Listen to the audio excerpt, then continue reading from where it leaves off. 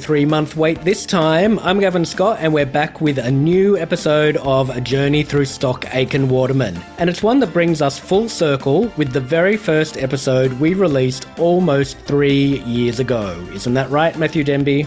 It sure is. My memories of the very early days of this podcast are inextricably tied to Hazel Dean because she featured in a whole bunch of our very first episodes. Of course, she was Saw's first ever UK Top 10 act with the amazing Whatever I Do, Wherever I Go back in 1984, and she went on to release a long string of singles with the boys. Hazel was also there in 1988 as Saw rose to their commercial peak, with Who's Leaving Who also cracking the UK Top 10. So, as the boys turn another fateful corner in 1991, it's very fitting we encounter Hazel again. And of course, if it wasn't for Hazel Dean, this would be a very different podcast. She was our first interviewee on the show, and if she hadn't have said yes back at the height of COVID, before she was #retired and fabulous, who knows if any of you out there would even be listening to us. Yeah, Hazel saying yes to that very first interview opened the door for all of our other guests since, and this episode we'll also be hearing from Jason Donovan, Pat Sharp and Mick Brown, and Karina and Emma from Delage, as well as some of the former PWL team. Yes, we've got 4 singles to discuss, only one of which was a hit sadly, and we'll get to that at the end. But first up, in terms of chart positions, it was a bit of an anticlimactic end to Hazel Dean's career with Saw in March 1991 when she released her version of Better Off Without You.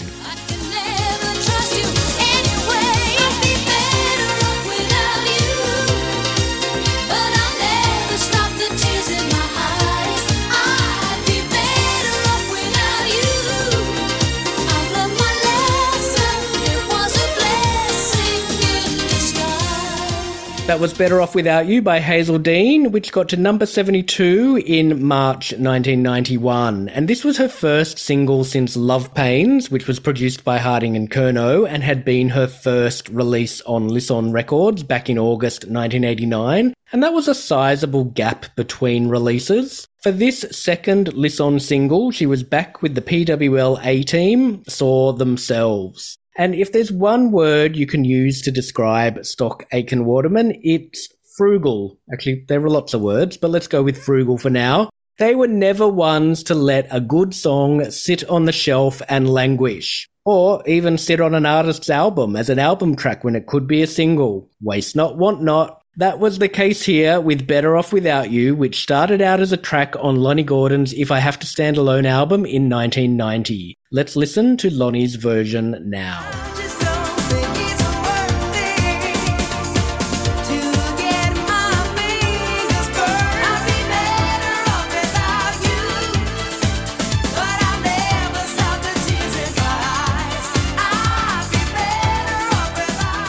Matt, do you think it was a good idea to give this song to Hazel to record? Well, I understand why it might have annoyed really hardcore Saw fans, as well as the artists concerned, but the truth is that the Lonnie album was a non-starter in the UK. It wasn't even released there, so that's a bunch of strong songs just going to waste. Anything written for Lonnie was probably going to be a fairly decent fit for Hazel, because they're both quite powerful vocalists with a dance floor fan base. And let's not forget that song recycling isn't something unusual in pop. Motown did it incessantly with some pretty amazing results. Yeah, I don't have a problem with different artists recording the same song. It's always fun to hear the individual interpretations and how Saw would adjust the song for each artist. Lonnie's version was very of its time, with a spin on the Woo Yeah sample and a bit of a darker feel. Hazel's version would not have been out of place on the Always album. It feels very of that time, which perhaps wasn't ideal in 1991. But there's no faulting her vocal. She really taps into that mix of emotions, kind of defiant but also disheartened. I think she does that really well. I have a lot of time for both versions of Better Off Without You. We'll hear from Hazel shortly about what she thought of getting Better Off Without You. But as we mentioned back in episode 64, Hazel reportedly came close to recording another tune that went to Lonnie, If I Have to Stand Alone. According to a 1991 article in Dance Music Report, and I quote, Hazel fell in love with If I Have to Stand Alone and was understandably disappointed when the song went to Lonnie Gordon instead. Now, you might recall, back when we discussed Turn It Into Love, that was the first of two occasions where Hazel released a Saw song and shared it with another artist in the stable who also released their version. Let's hear what she has to say about it happening a second time with Better Off Without You, and her thoughts on why the single might not have taken her back into the top 40. So you mentioned it happened to you twice. Was the second time Better Off Without You? Yeah. Miss Lonnie Garden. I did have a little run-in with Lonnie. It was a long time ago at Nae's benefit, and she came into the dressing room. I can't remember what I said, but she said, how does it feel singing one of my songs?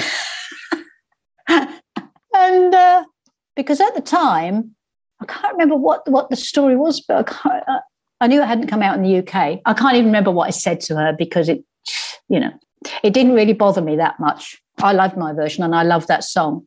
So I didn't worry too much. I was a bit shocked when she said it, but we're great mates. You can't sort of live your life worrying about things like that. So I don't.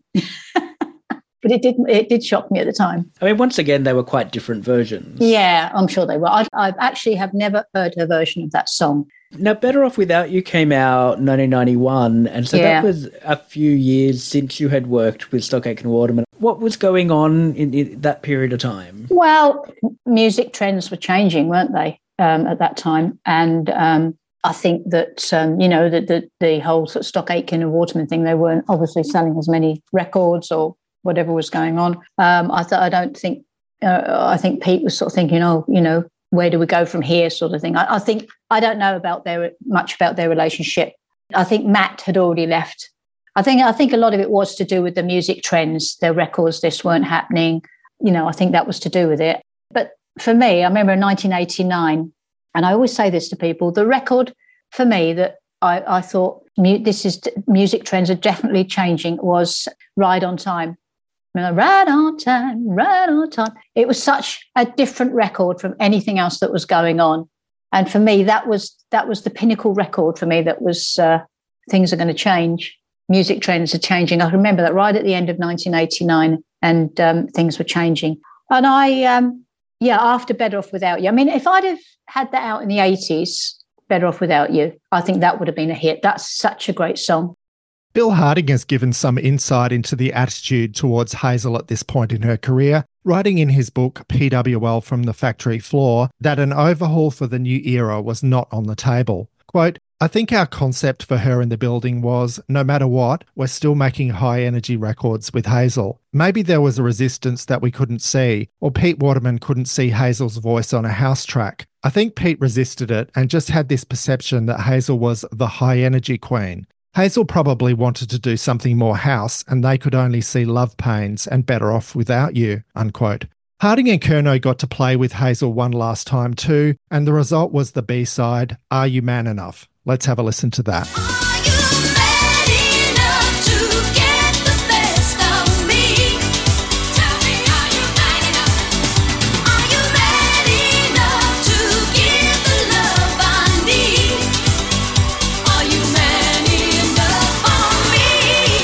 That was Are You Man Enough? Together with the A-side, Better Off Without You, that single would end up being Hazel's final work with the Hit Factory. Right, well, that 1991 Dance Music Report interview with Hazel gave some more insight into her feelings in the direct wake of this release, and she was pretty frank about her urge to evolve and what was behind that. Quote, times move along, it's quite sad really, but sometimes you have to make changes in order to grow, unquote. The journalist who wrote that piece asked Hazel if she felt the PWL sound had gone stale, to which she replied, perhaps in my case, yes, but one can't really say that in general. Kylie and Jason are all over the charts, and they've still got a penchant for coming up with staggeringly good songs. If Pete comes up with a new one just for me, of course I'll record it, unquote. The article then concluded by noting, quote, in the meantime, Hazel says that she's through with hand-me-down tunes. Let's hear Hazel's more recent thoughts about the end of that relationship and what she moved on to next. So, yeah, things were really changing. Stuff was changing at at PWL. Matt had already left. I left in early 1991, and it was all amicable. It would no one was. I wasn't. I'm still friends with Mike. I'm still friends with all of them really, and Pete and Helen and all that mob down at. It was sad actually. It was really sad to go, but I think times were changing, so it was time to sort of move off really. Were you trying different things or reevaluating or taking a bit of a break? A little bit of all those things, really. I was sort of I knew I had to move on, and we tried. Did try to look at maybe getting another record deal at the time. Around that time, it was 1990, but I was sort of tagged with the PWL thing, and so a lot of people they weren't interested. Basically, no PWL, no. So that was the way. So I just carried on working as I always have done. Always been busy with shows all over the world. So I was fine. I just got on with it really. I did a couple of little singles. I was doing a lot of writing. I was doing some writing with a guy called Barry Upton, who wrote Step's first big hit and written some things for Sonia. So I was writing with him, Ian Levine. So I was still involved musically. And I started getting into a little bit of production work. I'd always wanted to have a go at that with a friend of mine called Pete Ware. And so we started sort of doing, we've been sort of doing demos and things since the 80s. So I started doing stuff like that, carried on doing live shows. And that's where I went from that particular situation. And now Pete Ware, it's interesting you mention him because he was originally part of Stockake and Waterman, basically, for those first few songs. Yeah. Well, him and Mike were in a band together. They used to work a band together. Again, Pete is also a brilliant musician, great keyboard player, and really nice guy. So that sort of relationship broke down. But yeah, he did some of the programming on on some of my early stuff. And the first time I bumped into him, funnily enough, was the very first Top of the Pops I ever did. He, in those days, we had to go in and re-record the backing track, Top of the Pops. And Peter was the musician. He was the guy who was going to do the backing track. And that's how I actually first met him. So all the other stuff had gone on before me, but that was 1984. So I've known him a very long time. And we still work together to this day. He worked on whatever, I think he did some programming on Whatever I Do. And possibly I'm not sure if he did anything on the next one. But yeah, in those early days, because he programmed. Now, it's interesting what you were saying about, I guess, being tarred by the PWL brush towards the end. There was this perception of Saw artists as puppets, and, Mel and Kim sent that up in that FLM video with the actual puppets. But I never felt like that applied to you. And I think that's a combination of the fact that you were there at the start. Yeah. And also that you wrote your own songs as well. But did you feel that maybe you didn't get that backlash as harshly as some of their artists? No, I don't think I did, because also I'd been in the music industry 12 years before I had a hit with Searching. So I've got a good reputation in the music industry. And also I do consider myself I'm not a puppet. I am a musician. I can play a bit of keyboard. When I used to be in bands, I can even play a bit of drums. And when I was writing, long before laptops came along, and I'd write with piano and just me singing and piano and stuff. So I do consider myself to be a musician, not just a puppet, if you like. But the thing is with Stockake, with the whole PWL thing, is that it was Pete Waterman, their company, and you either went along with it or you didn't. And if you're not going to go along with it and fit in and do all that, then you might as well leave. That's the way I saw it. So that's why I never got upset about certain things, because that's the way it worked. You have to accept these things, and if you want to be something else, well, go off and work with someone else. That's how it is. I understood it all because I'd been around quite a long time before that all started, so I got it. Yeah, you were there at the start and then you were there at the end. Wobbled a bit in the middle, but... What were the biggest changes between that start and the end in terms of working with Stockake and Waterman? It sounds like it was wonderful in 1984. Was it still enjoyable towards the end? Yeah, they were, because there's some lovely people at PWL. So the staff and Sally Atkins that used to look after me, they had a little management team. They were great people. You know, we did all those PWL tours and we were looked after and just had fun. You know, you've got to enjoy yourself, just have fun. There were still good relationships at the end, but it was just sad to see it coming to an end. You know, you knew it was coming. So that was really sad. But yeah, I'm glad that, well, obviously I'm glad because I had Who's Leaving Who and the other hits, but and not just in the UK, but as you know, all over the world. So I think all in all, I've had a great career. Now, as Hazel indicated, she has continued to record and release music until the present. In 1993, her first post-PWL release was a song called My Idea of Heaven, produced by Barry Upton, who she mentioned. I snapped that one up when I saw the 12-inch on import. Don't worry, everybody, it did have the 7-inch version on there. Let's take a listen. It's heaven, being with you, it's heaven, and the things that you do, it's heaven, being with you, it's heaven, you're my idea of heaven. Oh, yeah. And the year later, in 1994, she collaborated with Eurodance project Dimension, with a Y, on Power and Passion, a track that she co-wrote. Tell me, can you feel it? Feel the power and the passion. Tell me, can you feel it? Feel the power and the passion.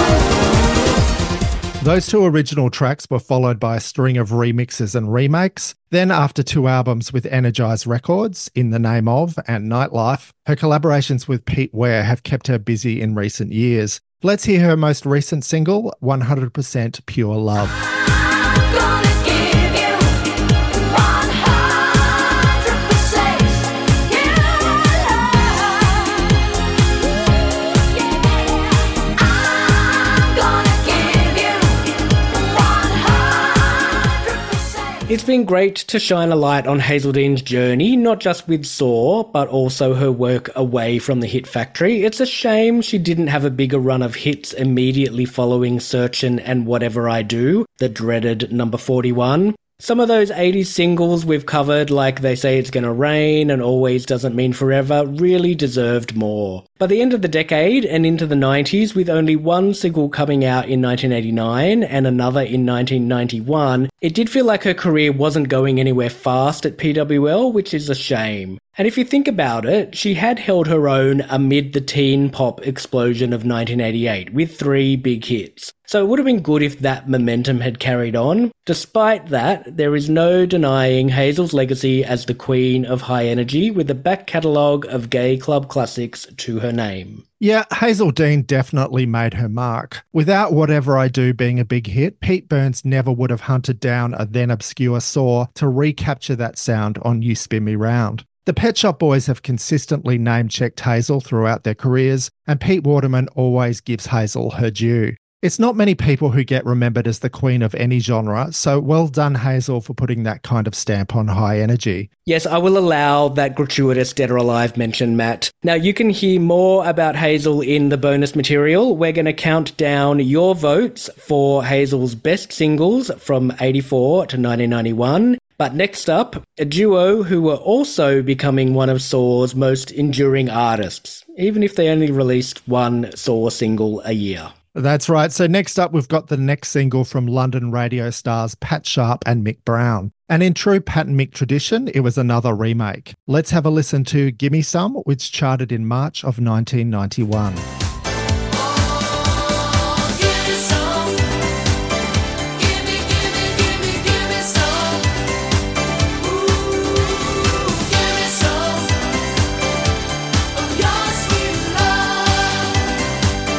That was Gimme Some by Pat and Mick, which made it to number 53 on the UK chart. The original, by American singer Jimmy Bo Horn, is considered a bit of a classic in some circles. Let's have a listen to that. I need me some sugar, and your love is sweet. Oh, give me some. Give me some. Yeah. Right, well, that song was written by Harry Wayne Casey and Richard Finch, the duo later famed for Casey and the Sunshine Band, who enjoyed 5 Billboard #1 hits. Now, I know the names Casey and Finch, but I wasn't familiar with the name Jimmy Bohorn. His success seems to have been limited to the US charts, and especially the R&B chart there. But fans of the Stereo MCs should recognise something about this track by Jimmy called Let Me, in brackets, Let Me Be Your Lover, which came out a couple of years after Gimme Some.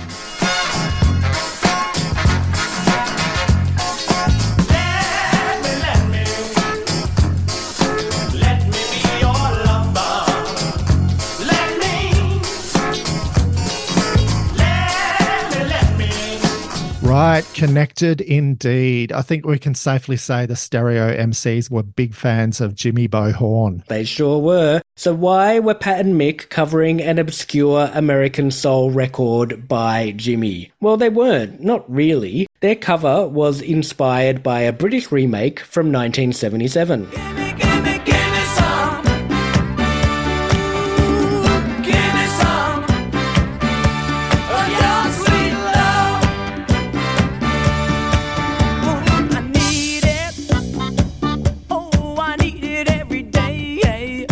Released by mononymed singer Brendan, produced by Jonathan King, and, importantly for our purposes, released on Magnet Records, where you might remember Pete Waterman used to work in the 70s, that glam rock meets disco version of Gimme Some had reached number 14 in the UK, so a pretty big hit. Yeah, that sounds very late 70s UK, doesn't it? That whole glam rock thing that the Brits really took to their hearts in a big way. Gary Glitter and the Sweet. Well, I can stand Susie Quattro at a stretch, but this genre really wasn't for me. Right, well, Pat and Mick doing Gimme Some has always stood out for me as an unexpected choice, even though the number 14 peak of Brendan's Gimme Some was actually one place higher than Gonzalez got to with the original of I Haven't Stopped Dancing Yet. Perhaps after Use It Up and Wear It Out, which had been a number 1 for Odyssey, had only reached number 22 for Pat and Mick, it was decided to go back to a song that wasn't so entrenched in people's minds. Or maybe Pete just chose an old favourite, you decide. I think the song suited Pat and Mick well enough. Their version is pretty fun and bouncy, and I do like what Saw did with it. It's not my favourite thing in the world, but it does the job. Let's hear from Mick Brown now about the choice of song and what was going on with the pair in 1991. 1991, Gimme Some. Give me some, yeah. Again, did you just get presented this is the track you're doing this year, or did you chip in ideas at any point? I think they were always Pete Waterman and Richard Park ideas. Give me some, just a good. But see, as well, bear in mind, by that time, we'd both moved off of the Pat and Mick nighttime shows. We were now the sound of daytime. You know, this new hot rocking Pat and Mick during the day with a guy called Chris Tarrant doing breakfast, and everything was like the old Pat and Mick show, but now during the day. So didn't have the same kind of oomph as the Pat and Mick show kind of stamp of approval, but we were still doing it again because it was basically then used as a promotion for Help a London Child. And I always loved that song, the original by Brendan. I thought it was a great kind of northern soul-y song. So when Pete said we're doing that, I thought that sounds great. I'll have some of that. That's good. And were you and Pat still presenting radio as a duo by then, or had you had your own shows by then? Because the night shows became so successful and the sound of Capital was moving more towards that sound, they moved me down, first of all, to the afternoons and lunchtime. Then they moved Pat down to before me. So Pat and Mick again, but during the day on separate shows. So Pat, then Mick. Yeah. Another thing to note about Gimme Some is that this was the first year that Pat and Mick's cover didn't come out 10 years since the original, because both Jimmy Bohorn's and Brendan's versions of Gimme Some were out years before 1981. I mean, that had been the pattern with the previous Pat and Mick singles. But perhaps that was abandoned, as it would have taken the guys right out of disco territory. This was also Pat and Mick's first release to miss the UK Top 40, which would have been a disappointment for the charity that was going to get the proceeds. But at least they had fun with the video, even if the budget had very obviously dropped quite a lot since Use It Up and Wear It Out. Now, speaking of the video, there was another point of difference between this and previous Pat and Mick videos. Let's hear about that from Pat Sharp now. All the videos looked like you were having a lot of fun, but that one had the mini Pat and Mick in the video. What do you remember about that one? Yeah, I remember they gave us a little Pat and Mick. I don't know why, because I don't think that Ant and Dec, the big TV stars here in the UK, I don't think they'd had little Ant and Dec yet, and they've been doing that for years on their shows. But I think that was before that, so we were probably earlier. But I don't think that having the little Pat and Mick there, that was fun. But the best video was Shake Your Groove Thing, without a doubt. I mean, I don't know if that was before or after that song. That's still to come. That's still to Is come. it? Okay, I don't remember the order as well as you. I'm not as informed as you are. But that was the best video. Out of all the videos we did, I mean, the first one was we just said to a bunch of kids on the radio, hey, listen, we're going to do a video tomorrow for our record. Do you want to come down and be in it? And we did that on like a Wednesday night. And like thousands of school kids all over London took the day off, played truant and came down to be in our video. And we got in trouble in the newspaper saying, encouraging children to leave school. That was for Let's All Chant? Yeah, that's right, Okay. yeah. Did you know those two kids, or were they just hired? No, they would have been hired. I guess they were either somebody's children who was connected with the shoot, or they would have been hired from an agency as little acting kids, I guess. Yeah, don't know. Be fun to catch up with them now and see them all these years later because they're obviously grown-ups with their own kids probably, you know? The mini Pat had his mini mullet on as well. And that hairstyle was, you must have been one of the most recognisable men in the UK with that hair. Yeah, at the time, without a doubt. I mean, I saw a tweet yesterday that somebody put up and it was literally, oh, this is like random. I don't know who this guy is. It was someone in America. So I don't know this guy. This is what he wrote. And it was a picture of me with my mullet saying, I don't know who he is, but he would definitely score lots of points if he was playing ice hockey and blah, blah, blah. So they just said, this is the ultimate accolade mullet that you will ever wish to have. But he didn't know who I am. And someone had written, hey, I know this guy. He's an old friend of mine. And underneath, another guy who lives in America now called Adam Curry. Used to live in Holland, be quite a famous DJ, has worked on MTV in America as well. And he said, that's my friend Pat Sharp. And now everyone's commenting and go, hey, Pat, how you doing, man? Is that really you? Did you have this? This is incredible. It kind of seemed like it had a life of its own. Was there pressure for you to keep it? Because obviously you don't have it anymore. I mean, it's a long time ago now. We're talking 30 years ago now. But was there a point where you got sick of it or what's your relationship like with that hairstyle? Oh, gosh, what a relationship. I think there was a point where my wife said to me, listen, you need to cut your hair because it's just, I've had enough of it and it's quite ridiculous. And I was quite grateful that that's all she wanted. So I said, yeah, no problem. So I kind of cut it and had it in a sort of a bob for a while. So it was still like shoulder length, but it just wasn't, right down my back. And I just kind of got more sensible. And as I've moved on, it's become what it is now, which is nice. And it's all there and thereabouts, but it's no longer business at the front and party at the back. It's, the relationship with it was that it was there based on the fact that when I met my wife in Norway, a lot of the guys over there had that hair. They were ice hockey players in Scandinavia. Hockey hair is what it's called. It's not called a mullet in Scandinavia. It's called hockey hair. And the guys who had this hockey hair, I thought were very cool. They were quite a good-looking Viking, big, strong guys with this amazing Samson-esque hair. And it was like a lion's mane. And I thought, I'll have some of that. So I bought it back. And I wasn't the only one, as you know. You can take Michael Bolton or Andre Agassi or... Jason? Yeah, Jason. Yeah, of course. Yeah. Almost everybody, to be honest with you. There's pretty much nobody around that time who didn't have one. There we go. Not since Hazel Dean was asked about Bracketgate has an interview on this podcast delved as deeply into the issues that matter. Pat Sharp's mullet getting its due attention. Isn't that right, Matt? I think it needs more attention. It really was a landmark in hairstyles. It was, for sure. Now, also getting a little bit of attention and certainly some screen time in the video for Gimme Some was our next act, with the members of girl group Delage popping up as dancers in the clip for Gimme Some. Not, as we'll soon hear though, that they especially remember it. Yes, four-piece, all-female pop group Delage were back with a second stab at the charts with this song, Running Back for More.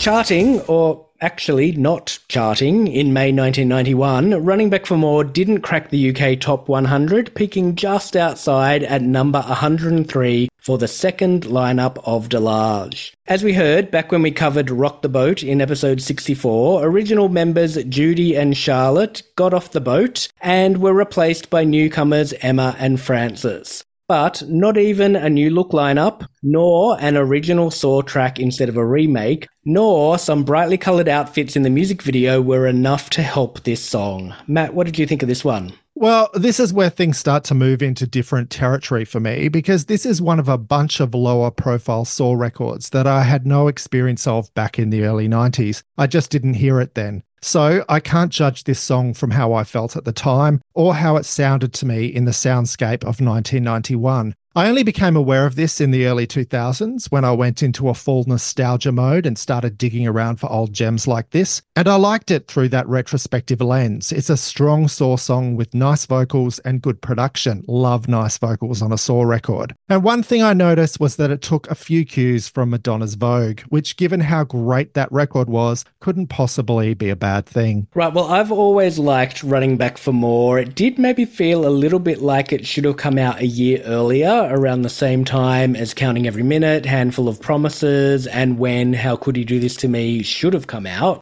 But it still felt like 90s Saw and not 80s Saw. And if you were paying attention to the first part of our What Do I Have to Do episode, you'll remember I mentioned a record store called Power Station in the Sydney suburb of Bankstown. Shout out to listener Gary, who messaged me to say that he shopped there in the 90s. It wasn't my local, but I went there with my friend, the one who played me music down the phone, and Power Station had a good selection of import releases, especially for a suburban store. And I distinctly remember them having the CD single of Running Back for More in 1991, and oh how I wanted it. Problem was, it cost around $20, and I could have bought 4 local releases for that much, and so I left it. But I did go back a couple of years later, when I was more cashed up, on the off chance that it would still be there, and it was. Clearly, I was the only teenager in Sydney wanting to get my hands on a Delage CD single. Oh, the nostalgic joy of music retail, Gavin. Yes. Now, let's hear from Delage themselves about this record and how their story played out in 1991.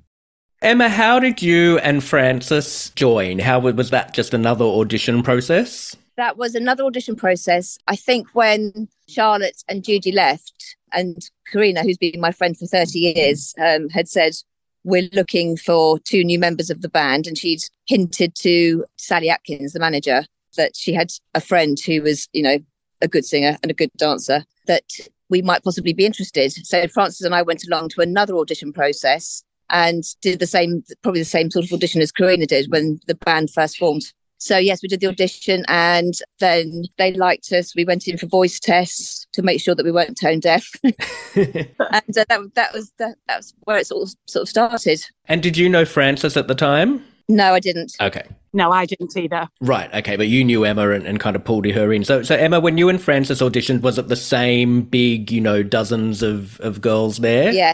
Yes, there were quite a few, yeah. And what do you remember about appearing in Pat and Mick's Gimme Some video? Pat and Mick's Gimme Some video? Oh, Pat Sharp and... Oh, Pat Sharp. Yes, Pat Sharp and Mick Pat Brown. Sharp? Oh, we did, yes. Gosh, yes, that was... Did we do that? Can you find it? Is it on YouTube? Yeah.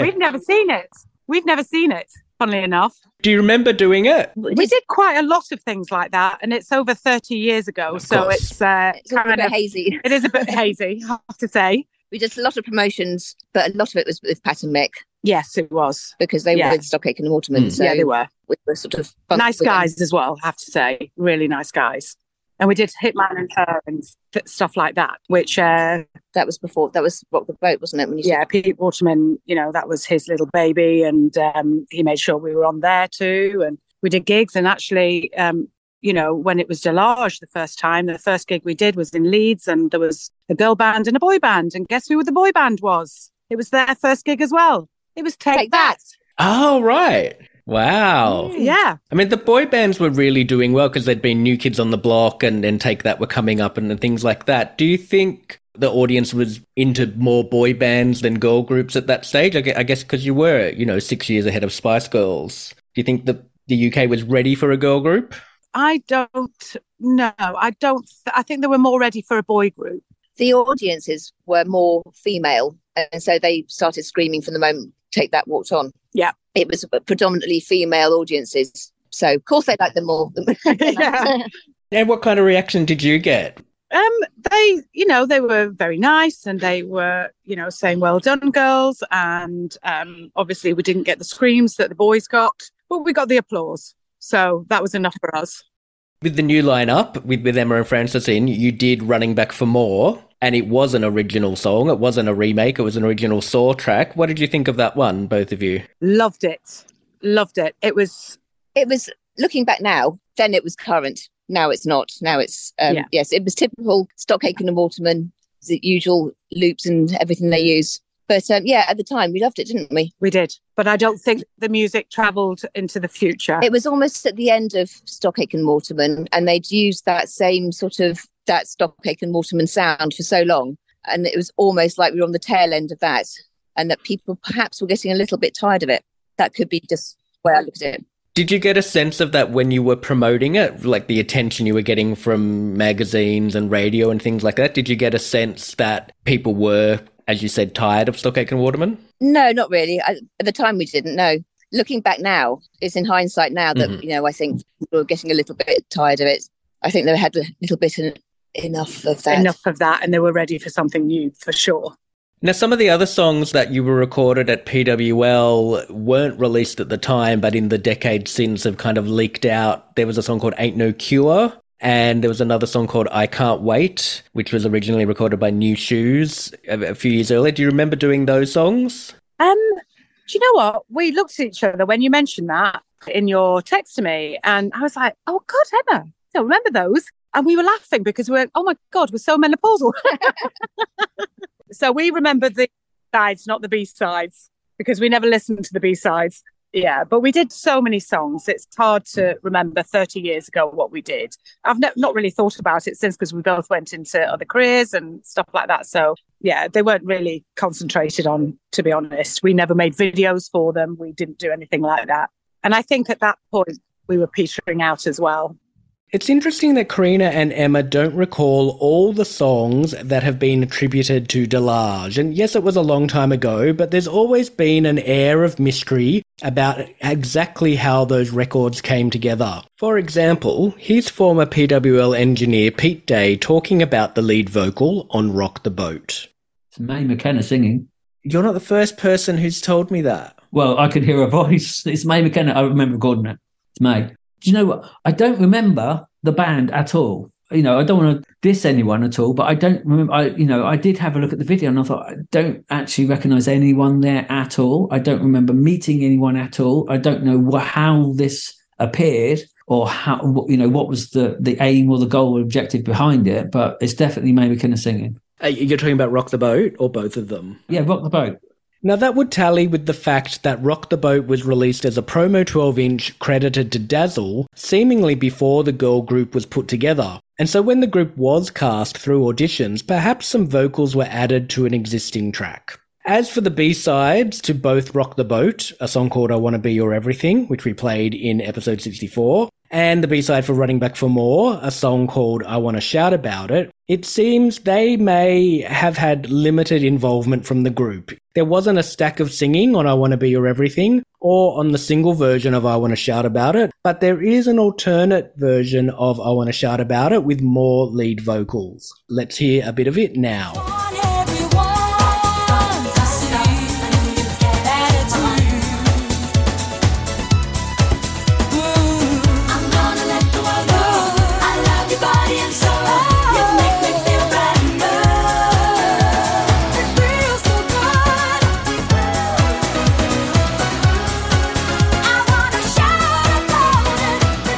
She does want to shout about it. Someone's really putting their lungs into that one. They sure are, but what about Running Back for More, the main event? Let's hear from backing singer Miriam Stockley, who I spoke to before I had tracked down Karina and Emma, and at that stage I was trying to work out exactly who can be heard on Running Back for More. It's one of those where, had you said to me, please sing me the song, I could not have done it had you had a revolver pointed at my head, because until you played it, I would not have remembered it. Do you know anything about the situation with Delage and who we can hear on that track, Running Back for More? Oh, they are singing. Okay. definitely. Okay, so it's not just you and May. Not at all. Once again, if you listen to the multi-layering there, it kind of almost starts to kind of cancel itself out. And putting us underneath them, as I say, as a bed underneath them, really makes them sound pretty good.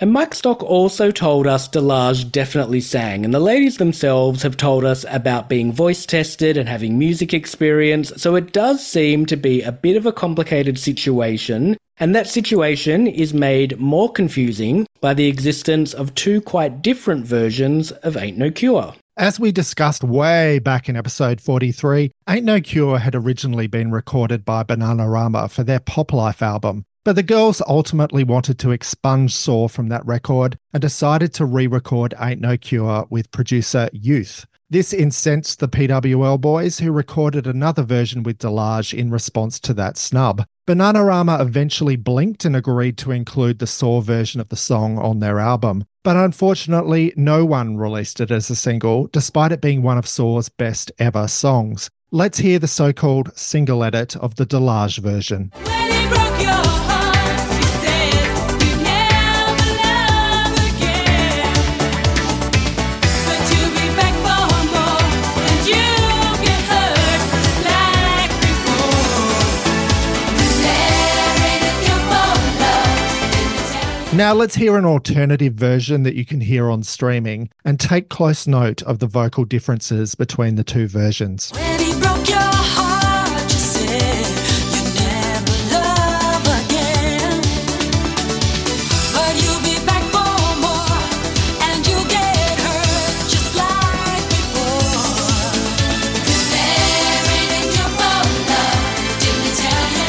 There ain't no remedy, they can tell you just. Right, well, with a composition this great, it's hard not to do an enjoyable version. I really like them all, including the Youth version, because the song is just so brilliant. But the original Nana's version is my clear favourite. That's fairly high in my personal top 20 Saw tracks of all time. Well, I could probably rank all the different versions of Ain't No Cure for you if you like, but in terms of the Delage version, I much prefer the alternate version. I find the melody on the verses of the single version to be too tricksy. I know we were in the age of Mariah by this point, but I think the song is best when it sticks to that melody heard in the original Bananarama version. Speaking of songs with multiple versions, there's apparently also a Delage version of I Can't Wait, the song first performed by New Shoes in the 80s, that Kako had done a cover of with Harding and Kerno. But Delage's version remains locked in the PWL vault. Now, Matt, can you handle any more twists in the Delage story? You know I can handle everything, Gavin, so bring it on. Well, there was a Delage version 3.0, except instead of a member change, they had a name change. With the PWL thing having not worked out, they rebranded as Eden and released 2 songs away from the Hit Factory. Let's have a listen to the results of that move. Firstly, Can This Be Love? Then Keep On Pushing Our Love. I'm seeing a theme emerging here.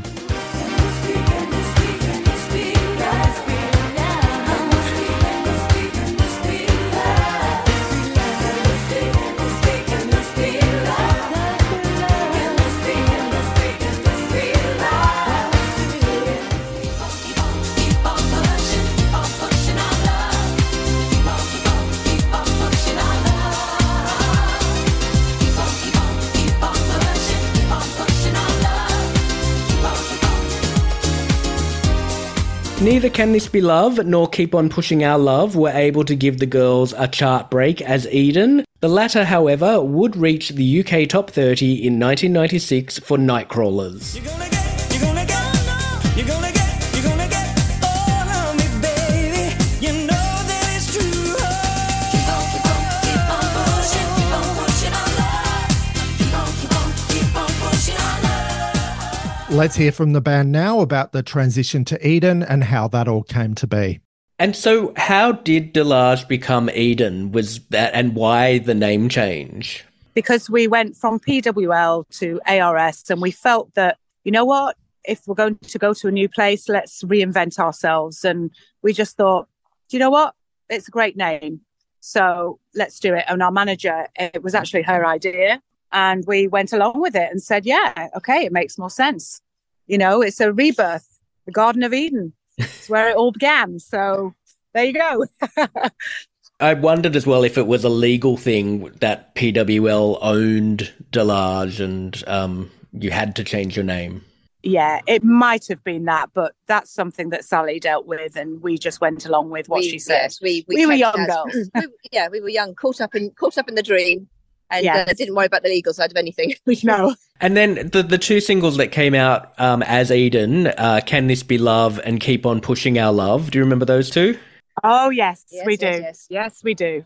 Yeah, those were ones that we recorded. I'm trying to think who we recorded them with now. It's so long ago, it's hard to remember. But yeah, we did perform them when we went to do gigs. We went all over the country to do gigs. And we'd do 3-4 songs and stuff like that. So we did promote them slightly, but obviously not as much as Rock the Boat, etc., and Running Back for More. But they were two of our singles, yeah. It felt like the Eden sound was a bit clubbier, a bit dancier than Delage. Delage was a bit more pop. Would that be fair to say? Oh, absolutely. Definitely. 100%. And was that a conscious decision to do something a little bit, I don't know, edgier or a little bit cooler? I think it was a natural progression. And I think for us, performing that, I think we enjoyed it more. Yeah, the Eden sound was definitely clubbier. Bit more current. Yeah.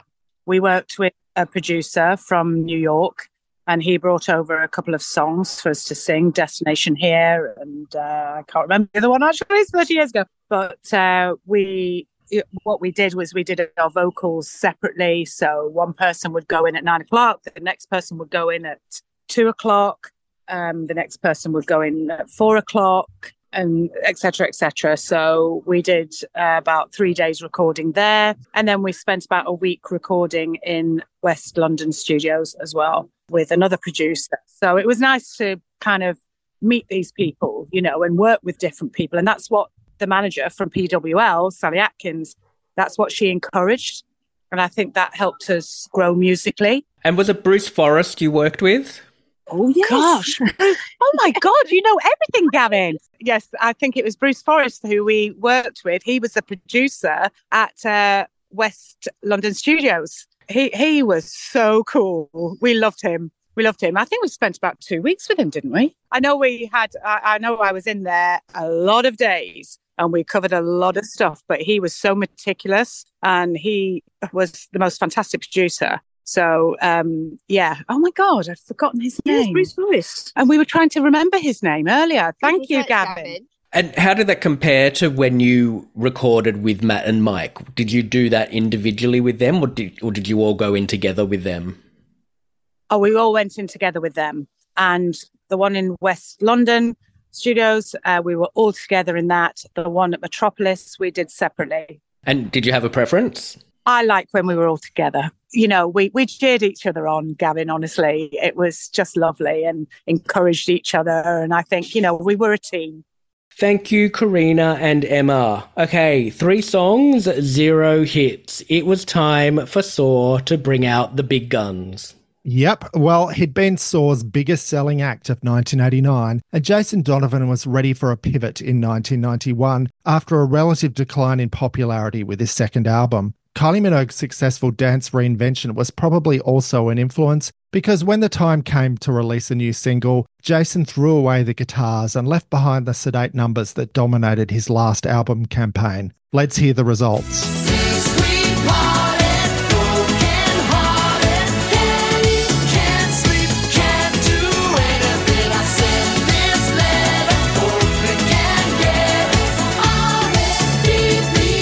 That was R.S.VP by Jason Donovan, which charted in May 1991, returning him to the top 20 with a peak of number 17. This is exactly the type of song I think Jason Donovan should have been making in 1991. I'd actually go so far as to say it was exactly the sort of song he should have released in 1990. In fact, you'll hear me say that to a few people soon. I love Hang On To Your Love and Another Night, but they didn't push Jason forward enough as a pop artist in the way that Better the Devil You Know did for Kylie. Even though R.S.VP is more dance-based, and we know that isn't really where Jason saw himself as an artist, it felt like a necessary step for me. If you wanted to be a pop star in the early 90s, this is the sound you needed. New Kids on the Block realised the same thing when C+C Music Factory were brought in to remix their tracks around this time. To me, this is much more immediate than anything on Jason's second album. But hits aren't just about strong songs, they're also about the moment, and the moment was clearly not on his side by this stage. Smash Hits slated this record as dated, and with Jason one of the few soul artists to still get decent exposure in the magazine by mid-91, he had to face the inevitable questions about the producer's recent chart fortunes. Jason told Smash Hits, "I think that people's tastes tend to move on, but that sound is still successful. If you listen to records like GLAD and Don't Worry by Kim Appleby, those producers have taken a lot from Stock Aitken Waterman's sound, but their new stuff is very different from the Rick Astley days." It should of course be noted that Don't Worry had been co-produced by George DeAngelis, who did a lot of keyboard work for Saw, and the single version of GLAD had been remixed by Harding and Curnow. It's a shame R.S.VP didn't rise higher than number 17 in the UK, like those Kim Appleby tracks had. It not only had a great A-side in R.S.VP, but the single came with a brand new B-side that is among Jason's best. Just how far can I go for the chance to let you know how much I dream of your touch? I want it so much, but never does the time seem right. But when I get you alone. Yeah, When I Get You Alone might sound more like old Jason with its classic Dave Ford mix compared to the more cutting-edge R.S.VP, which was mixed by Phil Harding. But as a Saw composition, When I Get You Alone is wasted as a B-side. Let's go now to Mike Stock to hear his thoughts on R.S.VP and the work he'd done with Jason in the 90s. R.S.VP did feel like a big step for Jason, a big change. Was that a rethink of, okay, Between the Lines, did well, there were hits, but it was no 10 Good Reasons. Was it a feeling like, okay, we have to reinvent this wheel? Oh, God. You do ask difficult questions, Gavin. Because I think at the heart of it, there's R.S.VP didn't necessarily have to have been Jason here, because I think Hang On To Your Love did. We thought of him entirely in that basis. But I think R.S.VP was slightly more teenage orientated and could have been big fun, could have been, do you know what I mean?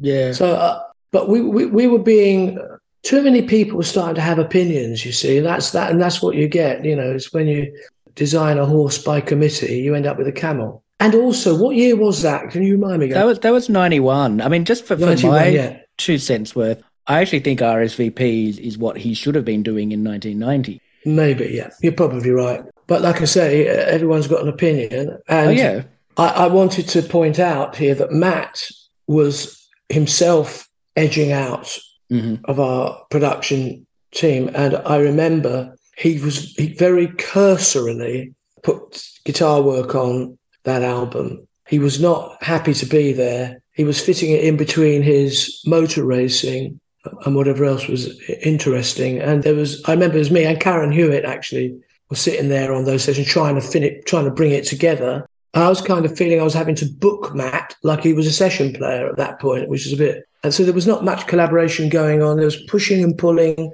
on the business side from David Housen, and I don't even think Pete was showing much interest. But everyone just wanted an album out there, So I think in 1991, everything we'd built was starting to lose footing. The footings were dropping away. So if that's not sounding too depressing.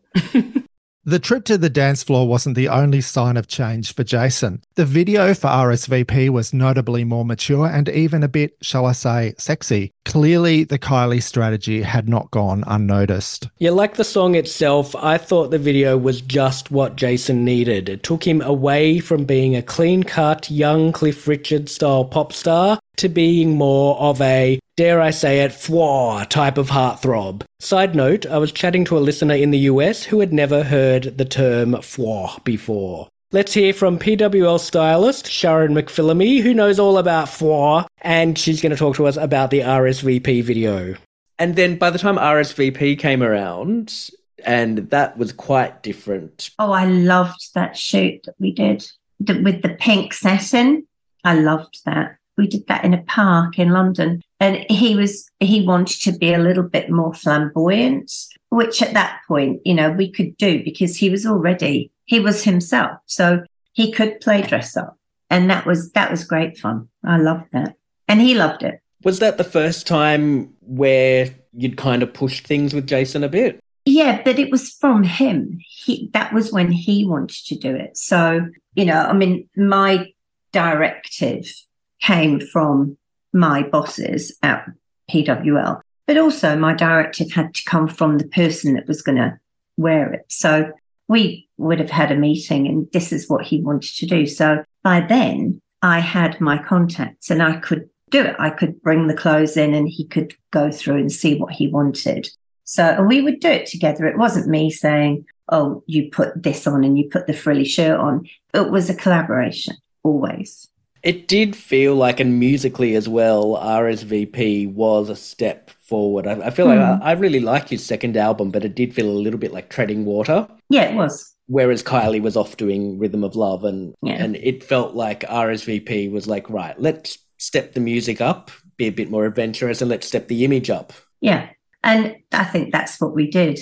So Doing Fine kind of started it, even though, again, that was a stylized video because it was that kind of Beatlesy, that kind of 60s thing. That was the kind of road toward RSVP. So that was the change. Yeah, that was the final single off that second album. And I think, if I'm assuming correctly, but it feels like it was, okay, we've got to mix things up a bit because the singles weren't doing as quite as well. And no, because I think kind of the phenomenon had died down by then. And if you had been there at the beginning, it was honestly insane. It was like being with a Beatle, him more than Kylie, more, because it's girls.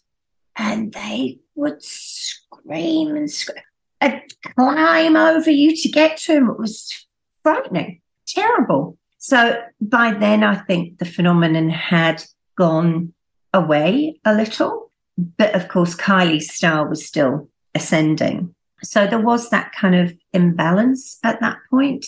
But I think it's probably true to say that at that point PWL had definitely taken Jason to where he was going to go to, and that was going to be it. And so I guess things like I'm Doing Fine and RSVP were an opportunity to test new things, test things out and mix things up a little bit. Yeah. And I thought they were fun. I thought they were great. Great insights from Sharon, as always. Love her front row perspective of how the tides were turning. With the phenomenon of Jason Mania slowing down, the pop press and teenage girls everywhere were already looking out for the next big thing. And Smash Hits in particular decided that the future sounded just like this.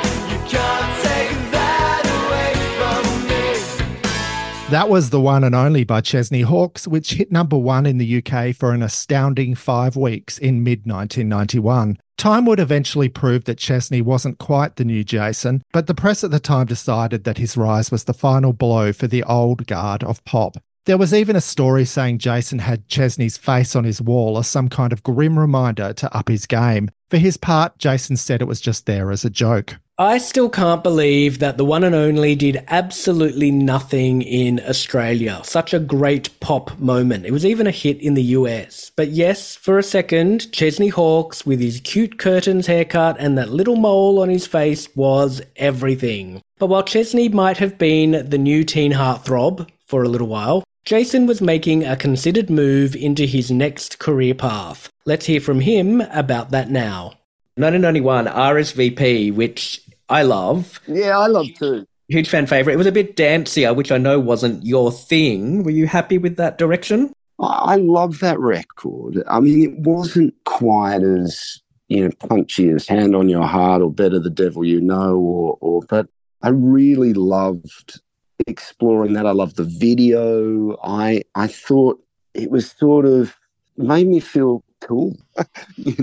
In that world, it made me feel cool. And to this day, even though, again, it's not the greatest vocal performance of my life, it's a great record. I just think and had a little bit of house in it too, had a little bit of that sort of that flavour at the time. I mean, I wish they'd done something like that with you almost a year earlier. Yeah, maybe. And maybe you're right. But again, if they'd given me the records a little more up front, because those type of records do require good vocal performances. They do, And it's really important that whilst pop happens in the moment like it did for me in 99, and all those kids went out and bought my record, even if I, just snored on it, I think for radio stations to gain the momentum of just a one-hit wonder or one record or one album wonder, you need to start showing your skills. That's why, again, Joseph became the moment for me that changed a lot of things, because everyone's like, okay, wow, that's really interesting. Even though it was a pop sort of light character. Joseph is not Sweeney Todd, Right. Well, Jason spoke more about his daring move to the stage in his book Between the Lines, My Story Uncut. There he spoke of his desire for a credible, Happy Mondays-influenced musical makeover after a decent breakaway from the spotlight and a rest from what he felt was overexposure. But apparently neither his manager nor Pete Waterman saw that as a real possibility. Jason wrote, "I wasn't really convinced that a leap into musical theatre was the right move for me to make. For starters, I did wonder whether I would be able to carry it off. Although my voice was improving, the thought of standing up there on stage every night and singing live was daunting to say the least. And I also wasn't sure whether I wanted my career to go in that direction. But my manager Richard saw things differently. Knowing that I was nearing my shelf life as a pop sensation, he wanted me to go back to my first trade, acting, and he saw a stint in a West End musical as not only the perfect bridge between the two professions, but as a showcase for my talents. Dad sided with Richard," unquote. Well, Dad and Richard were right, because Jason's chart slide was dramatically ended with his next release, his first non-source single, which went straight to number 1 in the UK. Let's hear Any Dream Will Do from Joseph and his amazing Technicolor Dreamcoat. The world and I, we are still waiting, still hesitating. Any dream will do. Who doesn't love a kiddie choir? It worked for Tina Turner, Pat Benatar, Kids in the Kitchen, who Aussie listeners will know, and Jason Donovan. But it seems not everyone's a fan of that ballad cliche. Well, Pete Waterman wasn't a fan of the kiddie choir for one, and he said in a few interviews that he saw that as the beginning of the end for Jason on the pop charts. Pete wrote in his book, I Wish It Was Me, quote, "The concept of a teen pop star turned Happy Mondays fan who was worried about overexposure playing the lead in an Andrew Lloyd Webber musical was the oddest one yet. It seemed to me that one of the main attractions for Jason was that he was getting paid a lot of money. As far as I'm concerned, when you put children on records, you're not Happy Mondays." Can we pause to consider what a Happy Mondays style Jason Donovan single might have sounded like? I guess the closest we ever got was I'm Doing Fine, which threw back to the Beatles instead of the other retro influences that you could hear in Manchester tracks. I'm sure Saw could have made a decent attempt at something more indie for Jason, but is that what anyone, Jason aside, really wanted? I think the move to the musical theatre arena was a much more sensible idea. Yeah, it's a trippy notion, isn't it? And another trippy notion is one which we're going to talk about right now. Jason's move to the stage offered one of the strangest what-ifs of the Saw story after Andrew Lloyd Webber approached the team to write several songs for Jason's run of Joseph. Mike Stock and Pete Waterman have very different recollections of why it never came to be, and guess who had the more colourful version? Pete wrote, "We decided against writing any songs for Jason for Technicolor Dreamcoat because they seemed even simpler songs than Saw ones, and there certainly wasn't any sort of Happy Mondays element. We'd been to a meeting at Andrew's London house and had bizarre discussions about camels, while Andrew played us some prospective tunes that really didn't impress Mike and me. It just wasn't a project that we felt excited about. So he let Polydor Records, who were behind the whole thing, buy Jason out of his contract. But those were certainly some of the most peculiar weeks I've ever spent in my life, unquote. Mike Stock wrote in his book, The Hit Factory, we had a meeting with Sir Andrew at his house in Eaton Square and agreed to write songs to go in the show if we had the rights to release the singles. Lloyd Webber agreed in principle, but when we came to do the deal, he informed us that Tim Rice objected. He thought the show was perfect and didn't need any updating. We'll hear more about Jason's contract with PWL ending when we reach Happy Together, the very last Jason Donovan single in our journey. And while I think of it, I wonder if they were like, okay, we're not going to give you Happy Mondays. How about Happy Together? Closest thing he could get. But in our very next episode, we will be discussing another bona fide smash hit from the Hit Factory. Yes, it's the fourth song in what might be the most perfect run of pop singles in my lifetime, and possibly yours. It's Kylie Minogue with Shocked. Yes, a big episode to look forward to. Until then, we're going to count down your favourites of Hazel Dean's 13 singles between Searchin' and Better Off Without You in the bonus material. Head to chartbeats.com.au/saw to listen to that, or to subscribe if you haven't already. Also, before the next episode, come and say hello to us on social media. Yeah, come and see me on Threads and on X. Just search for Matthew Denby and pop over to my burgeoning YouTube channel where you can see Gavin and I interviewed on Australian TV and my review of I Should Be So Lucky, the musical. And you can come and say hi to me on Instagram and Threads at ChartbeatsAU or the Chartbeats A Journey Through Pop page on Facebook. I'm not doing X, I just can't. Anyway, we can do the next episode of A Journey Through Stock Aitken Waterman in a couple of weeks' time. Bye, everybody. See you later.